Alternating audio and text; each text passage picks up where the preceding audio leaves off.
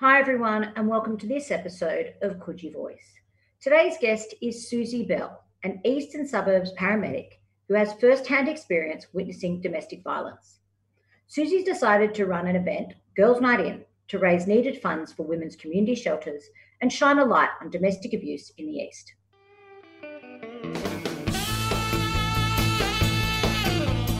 Domestic violence, I hold that quite close to my heart. I've had my own experiences along with numerous of my girlfriends, and having to watch them go through it. It's just horrible.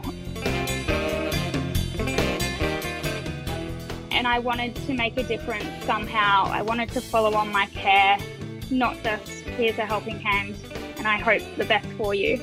I wanted to make, even if it was just the smallest influence, to one, educate everyone that came to the event on just how severe this all is, but also be able to continue that caring and show these women that there is places you can go and they are safe and they can help rebuild their lives.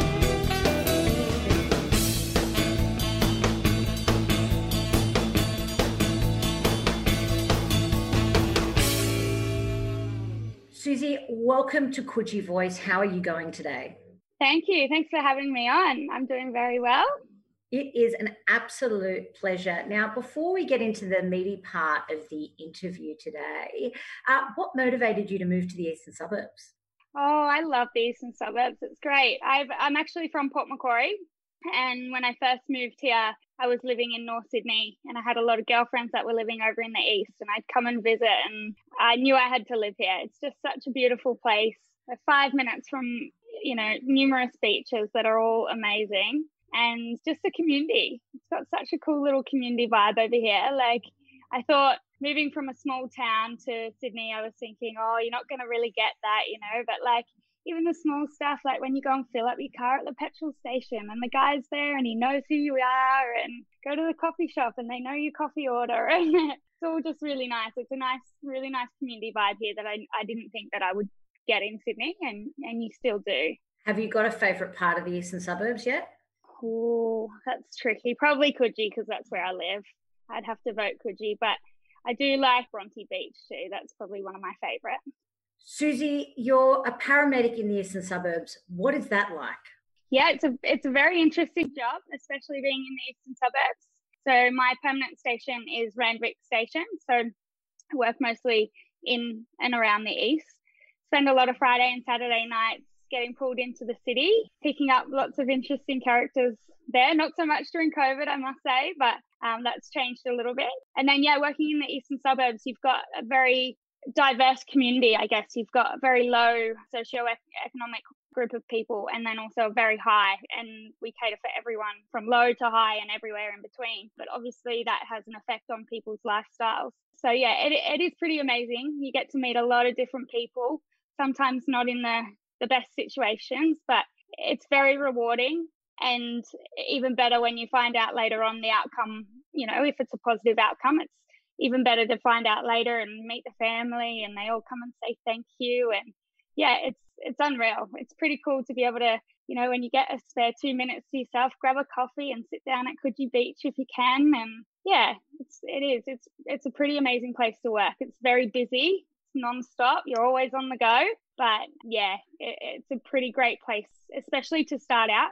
I started my career here in Randwick. Great place to start. Really great place to start, because you learn a lot very quickly. And for any of the Year 12 kids who are thinking about becoming paramedics, what advice would you give them? Absolutely do it. It's such a cool job, especially if you're someone who is a bit more hands-on. It's a really cool job.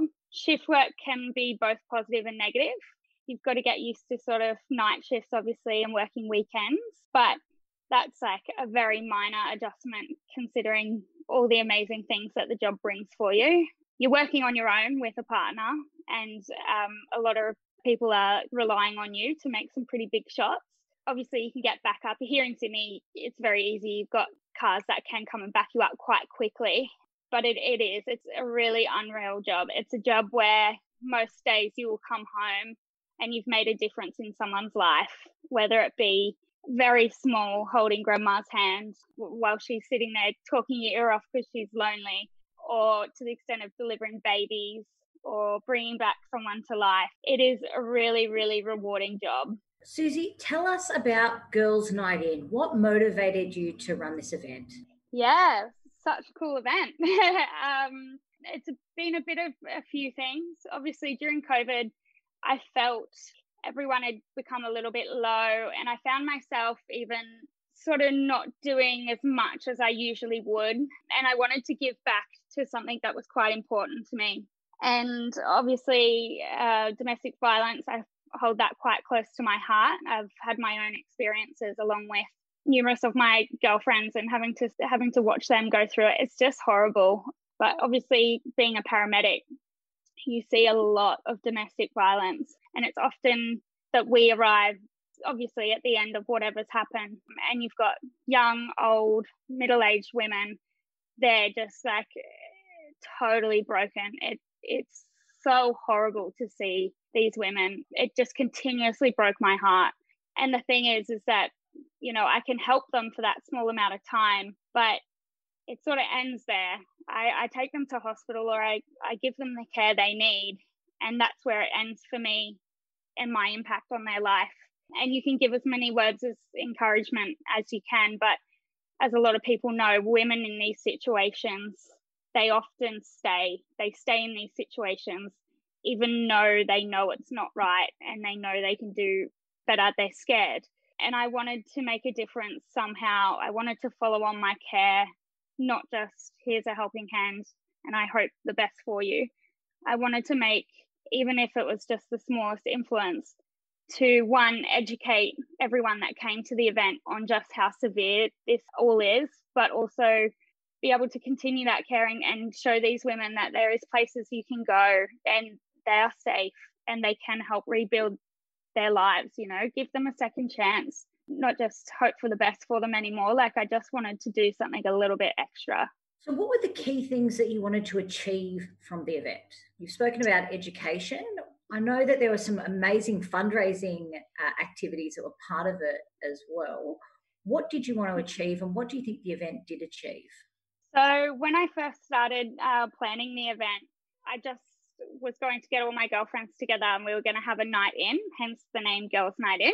And every time we went to grab a drink or had something to eat or something like that, instead of being out and paying for that stuff, we were going to chuck it in a jar and we were going to donate that money to women's community shelters. But the more I sort of put it out there to my friends and family, and even people that donate were wanting to donate things, it just took off. There was so much interest. So many people, they know someone or they've been in this situation. It just got bigger than I ever expected. And we ended up having 70 people in a hall. We had a raffle to start off with, and we raised $4,000 alone just on selling raffle tickets. And then we had the charity night on the evening, which my main goal was obviously to raise money for women's community shelters, but was also just to shine a light on this situation, because especially at the moment with everyone being locked inside and during COVID being isolated, things are worse at the moment. They are so much worse.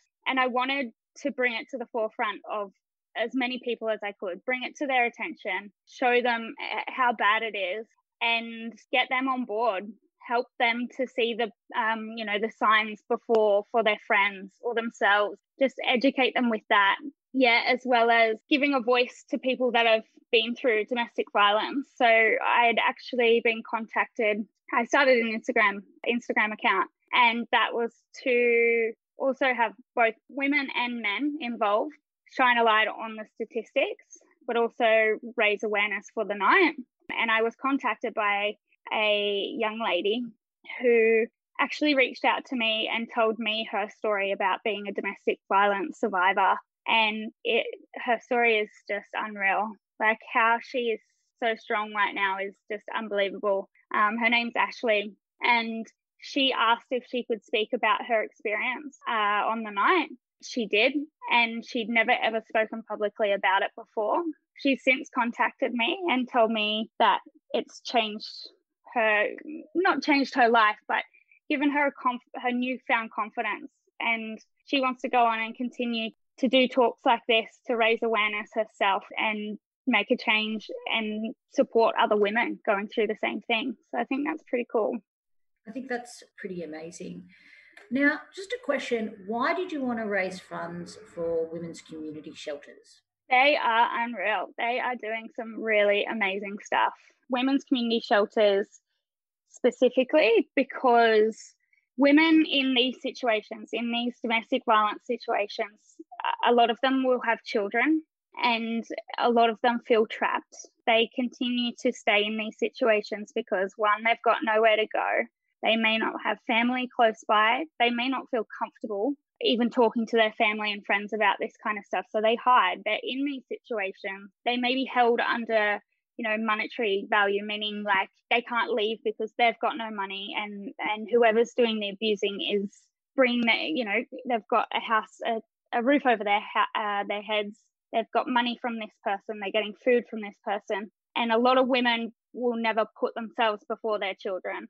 And so they stay in these situations getting abused over and over again because they have nowhere to go and they don't think that their life is going to be any better, and they don't want to do that to their children. So women's community shelters, they don't just give a roof over these women's heads. They counsel them, they help them with employment, they look after their children, they sort out education. They are an umbrella facility to help women turn their lives around.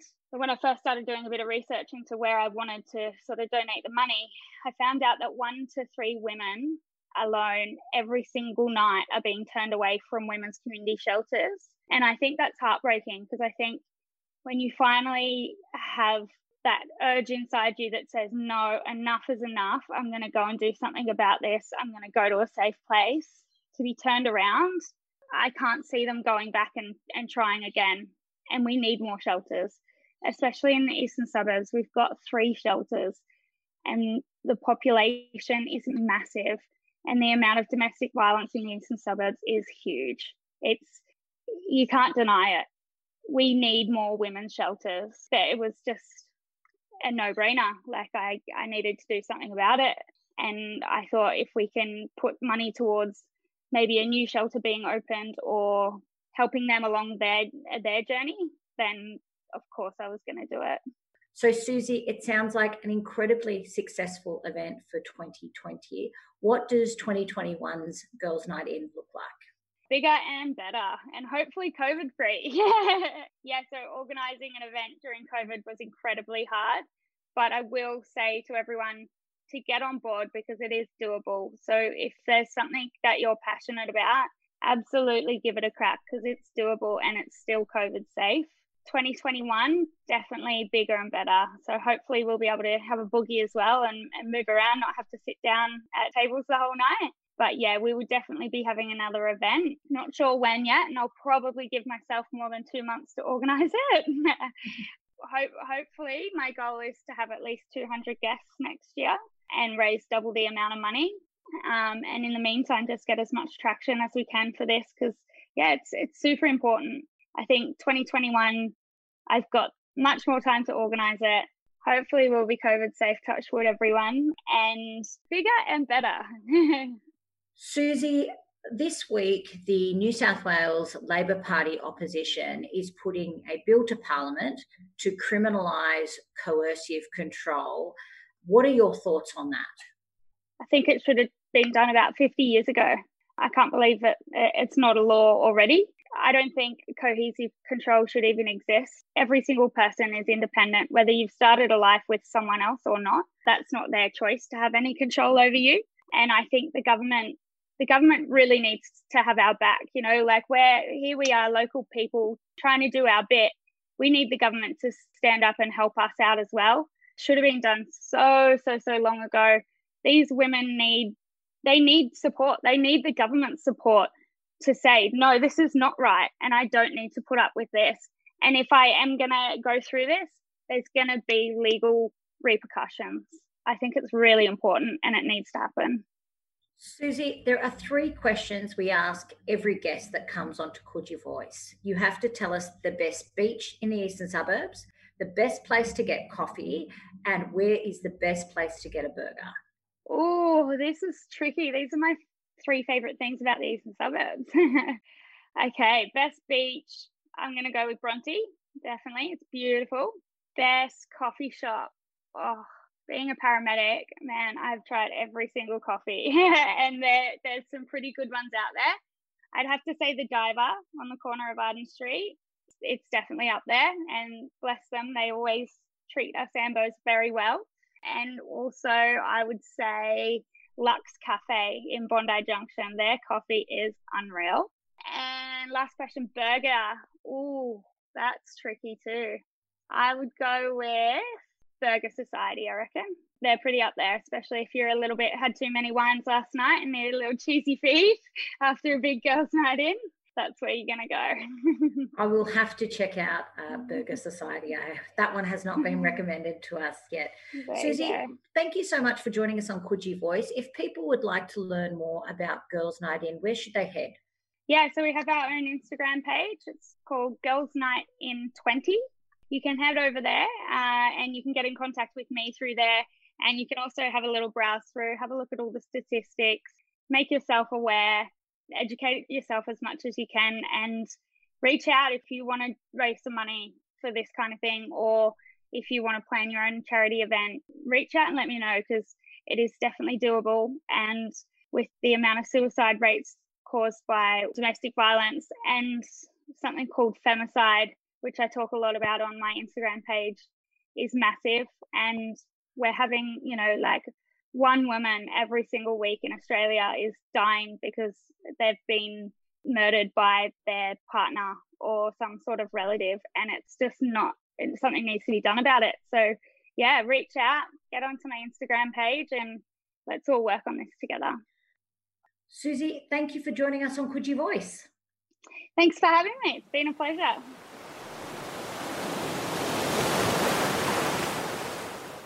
What an inspiring young woman. Now, if you'd like to learn more about Girls' Night In, head over to Instagram and check out Girls' Night In 20. You've been listening to Coogee Voice.